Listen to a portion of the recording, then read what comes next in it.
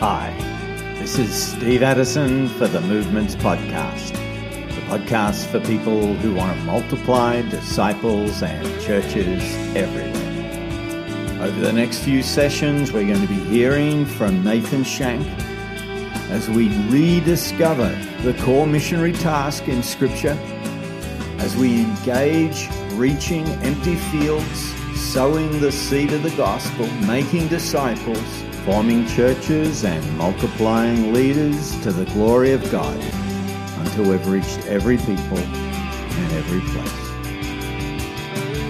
Hello, my name is Nathan Shank, and it's my privilege to welcome you to the Self-Discovery series that we're beginning today and will carry on for a number of weeks. You know, this series is designed for you and your disciples. We hope to challenge you to discover the missionary task in the pages of the New Testament.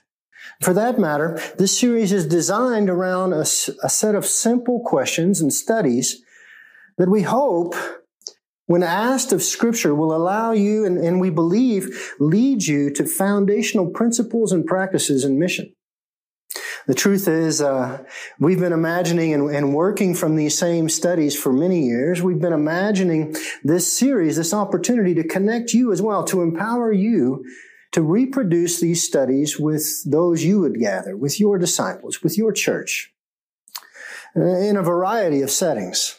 These studies are designed to be mobile. They could take place in your living room. They could take place wherever your church might gather. They could take place as you go, making disciples, even one-on-one with a new believer. I want to offer you today, as we get started, 4 objectives very clearly for this series. Those objectives are: 1, define your core convictions. 2, focus on biblical priorities. 3, examine assumptions and traditions. 4, equip you as a disciple maker. That I want to offer you is that this series might help define your core convictions in missionary practice. You realize that biblical mission, recorded in the New Testament, it defines for us essentials related to the tenets of the gospel, or for that matter, key results, as I said, in disciple making. You realize that the pages of the New Testament also set the bar, the expectations that Christ has for His bride, the gathered church. So as an objective, this series would help you define those core convictions as you study with your disciples. As a second objective, I'll just offer you that we hope that this series assists you to focus on biblical priorities. With so many opportunities, with so many even books related to the missionary task that have emerged in the last century, the truth is there's a menu of options, and today topics or objectives, goals that might be defined as mission. Stephen Neal in the last century famously said, "When everything is mission, then nothing is mission." So how and where do we focus and find priorities from the Word that would shape our objectives, shape our priorities in biblical mission? We trust then in that examination that our objectives, our priorities would align with the priorities we see in Scripture. My third objective is that we want to examine existing assumptions and traditions. You know that over time, in any church setting, in any ministry setting, one generation's preferences might in the next generation become assumptions. It might be assumed that this is the way ministry or mission is done. For that matter, another generation may take the preferences and assumptions that they've been handed and create traditions out of those preferences. Well, part of our purpose, one of our objectives as we examine the Scripture together, beyond priorities, beyond those convictions that come in our heart, is actually the examination of such tradition. We would hope that our fidelity to practice is defined in the New Testament, beyond even our ministry or our church tradition.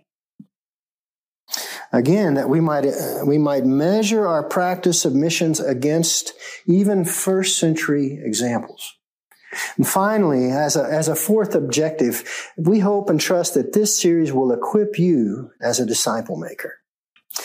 Simple, reproducible studies, a means by which you might go out and invest the Word of God into the hearts of your own disciples, new believers, or for that matter, those pre-existing believers you hope to mobilize, or that may even be considering a conviction, a calling to mission.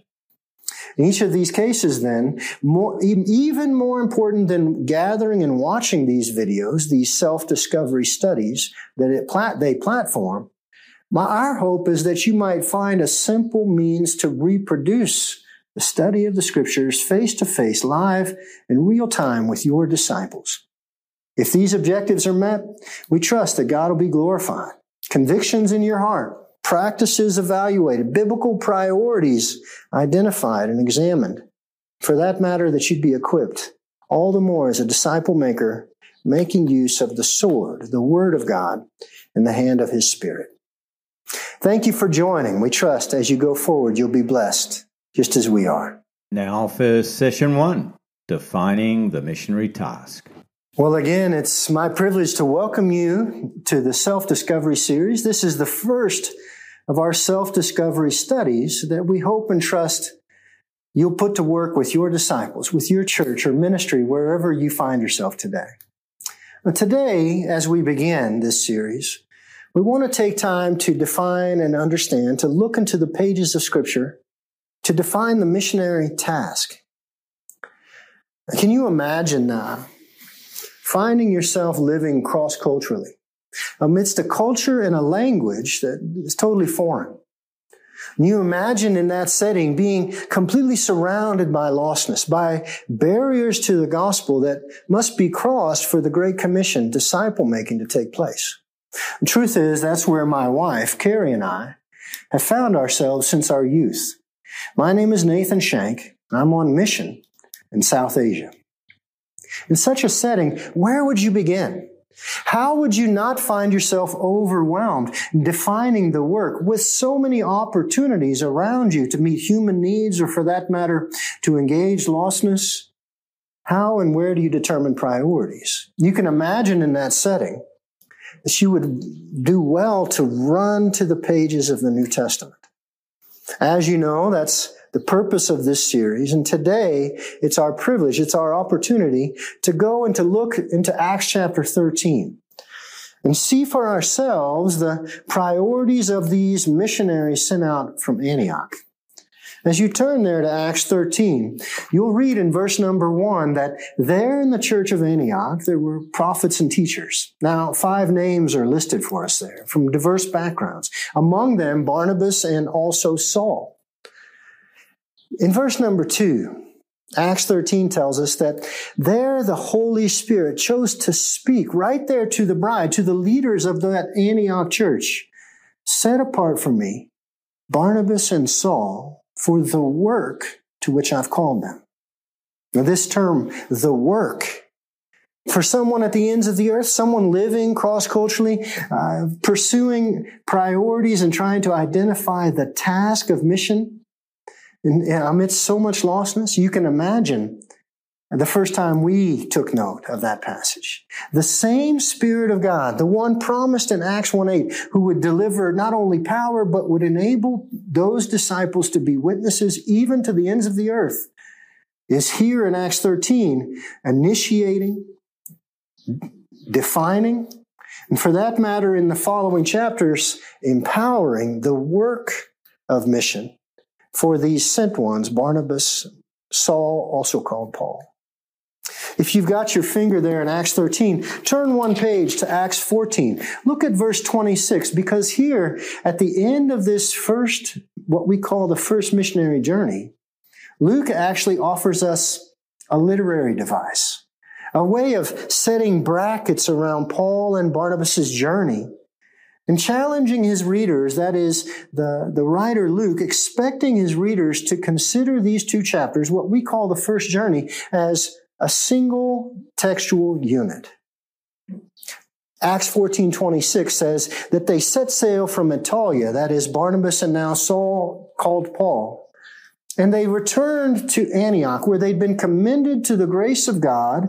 Look at it. For the work they had now fulfilled, completed, accomplished.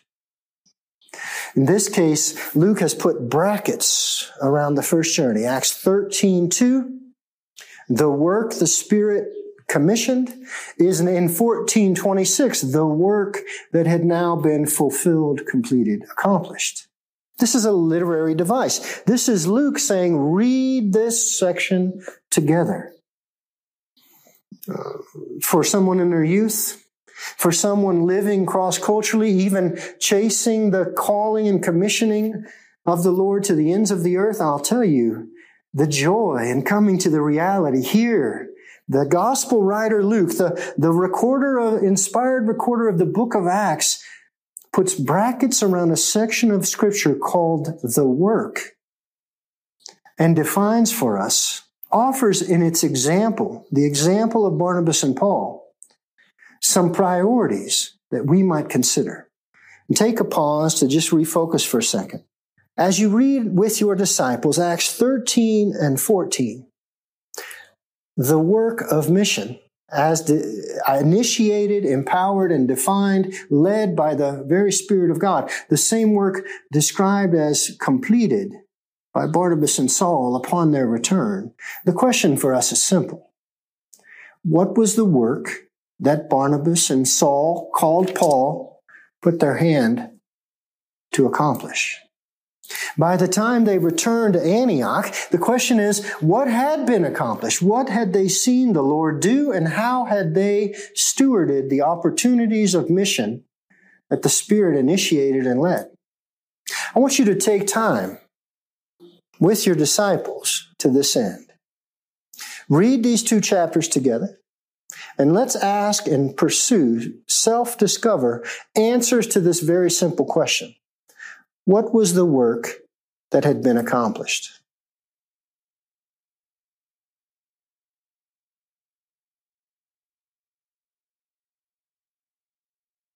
As you spend time in Acts 13 and 14 with your disciples, did you see patterns repeated? Did you see priorities there in the hearts and minds of Barnabas and Saul? And for that matter, as you consider what had been accomplished, we trust as we have, would see certain things, certain priorities emerge from these two chapters that we might actually define and consider the work of mission. It's clear, first of all, whether crossing language barriers, engaging the ethne, the Gentiles over and over again, or for that matter, simply going to pioneering towns and cities there in the northern Mediterranean province of Galatia, that Paul and Barnabas itinerated. They cared greatly about engaging empty fields, whether peoples or places, languages among the ethne, the Gentiles. You see again and again that where they continue to itinerate. And so the very first of these priorities would be that they entered empty fields.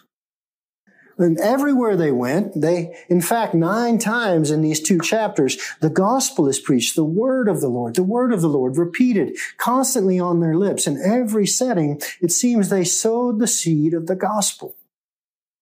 It wasn't enough that they sowed the seed. In fact, beginning at the end of chapter 13 and carrying on into chapter 14, you realize that 4 times the word disciple appears.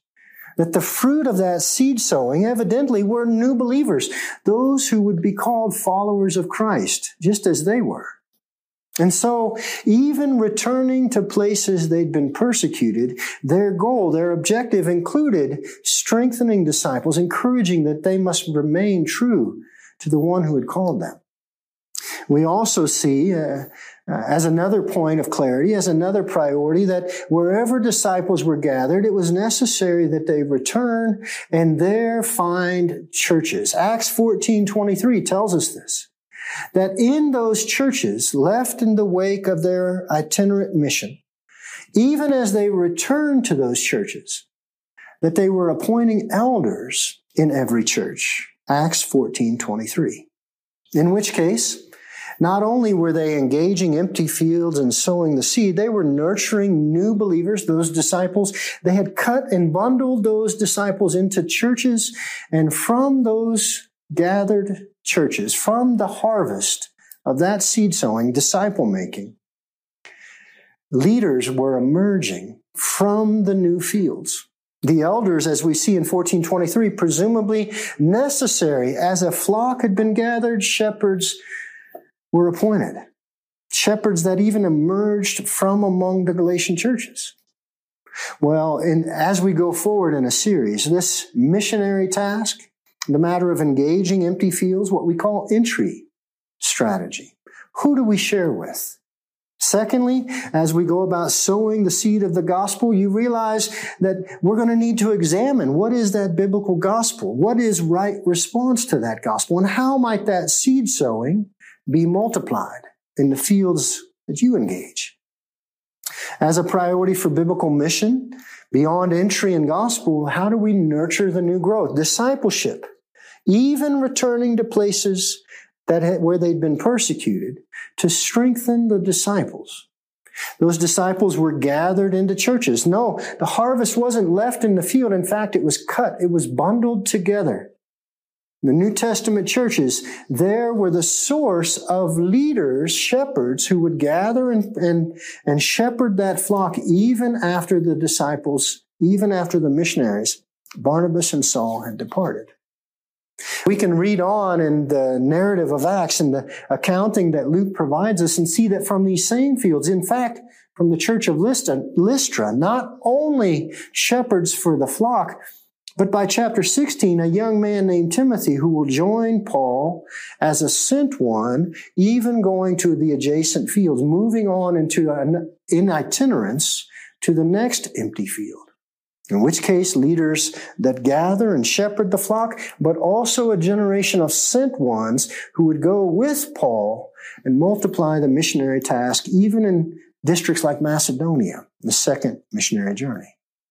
We trust that you see these priorities. We trust, as we describe them in this series, our pursuit, our desire is that fidelity to biblical practice would cause us to examine our tools, the principles we employ, and for that matter, our own disciple making, our own mobilization in each of these components of the missionary task, so that we also might multiply, that our disciples, even Galatians, might join us in the missionary task. I'll offer you one more encouragement. As we consider this missionary task, there will always be opportunity to go deeper. So if, in fact, we've identified priorities for the missionary work, the task of mission, then we would see these same priorities repeated, continue to come to the surface in Paul's subsequent missionary journeys. If you'd like to go deeper with your disciples, I challenge you to that task. Read on in the book of Acts. Look at what we call the second and the third missionary journey. Watch and see if these same priorities don't emerge and demonstrated again and again in Paul's own ministry. Finally, I'll just ask you, in the matter of engaging empty fields, in the matter of seed sowing, disciple making, or gathering and cutting and bundling that harvest into new churches, even in the matter of leadership development, which one today is the strength of your ministry? Where is your church engaged? Where are your disciples being mobilized and equipped? In all these ways, the missionary task needs to be a priority, and for that matter, it needs to be multiplied, even to the ends of the earth. God bless you today, and we'll see you again soon. Well, that's been the introduction and first session of Nathan Shank's series on discovering the missionary task. In our next episode, he'll cover engaging empty fields. Let me encourage you to work through this material as a team, and you may find it helpful to do that by visiting the movements.net website and following the links to Nathan's YouTube channel.